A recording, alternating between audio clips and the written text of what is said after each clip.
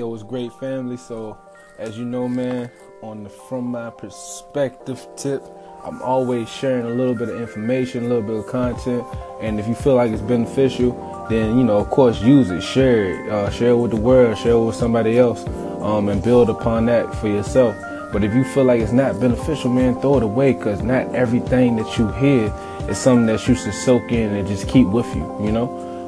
Some things you gotta soak in, or you can take in a tidbit of it or a percentage of it, and you gotta throw the rest away. But just before that, before we get into the next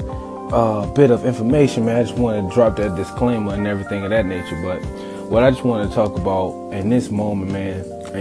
and for this daily FMP right here, or this FMP daily, is that there's many things that we do subconsciously that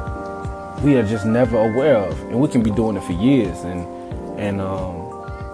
we create these habits subconsciously as well, and we create these things or these mannerisms or just these thought processes, these perspectives, and how we go about things. And we literally, if we never take the time out to understand ourselves, we'll never know that we actually do it. And I was talking to my brother today, man, and me and Lebron was talking, and we got on the topic of taking advice or getting advice from people that aren't doing the same thing we're doing, or getting advice from a person that isn't going down the same path that we're going on. And he asked me, how do I go about it? And just to build upon that question, I let him know how my mind frame has been created just from my circumstances and experiences as a young man, and as an individual that lost their parent at the age of 18, lost their mother, and also had to deal with the fact that my mother was single, and my father not really being in the picture as far as handling his responsibilities and being accountable and things of that nature. And as we spoke about it, and things and the thought process and different waves and whatever you want to say opened up, I began to realize that I have learned to, for one, when I'm speaking to someone, even though I might feel as though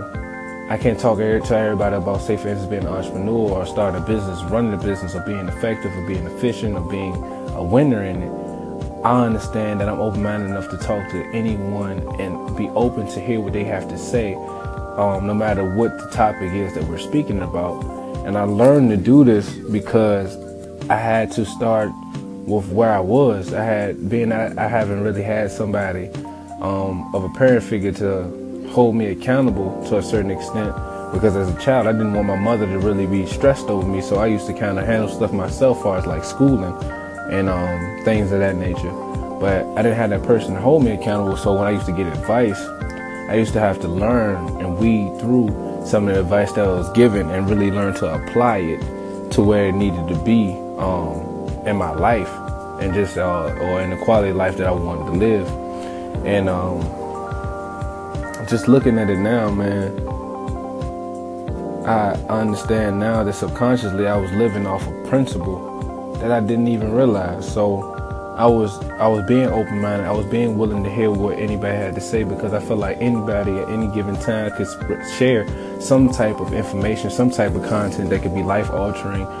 moment-altering, mind-changing, something of that nature. That's why I'm willing to talk to someone that, we give them categories and labels, like somebody homeless or somebody that's a president or whatever, and give each the same amount of respect, even though I might be getting some type of value from what they're talking about in a different manner. But I understand that now. I understand that everybody brings their own value. Everybody brings their own perspective. Like somebody that is homeless might give me a perspective on life that nobody could, that's rich and wealthy to a certain extent, They might alter the way I view life and how I value it. Somebody wealthy as an entrepreneur, and like, say for instance, as a speaker, it's going to bring me value because that is a path that I'm on and that I'm taking. I learned that people can bring value in every different aspect of life. And when he asked me that, I just, I told him that I've learned just from my situation with my father to break things down in categories, and not set expectations on people or expect them to be able to give me information to crack the code of life, but to give me what they know and give me something that I can take from that and build in my life.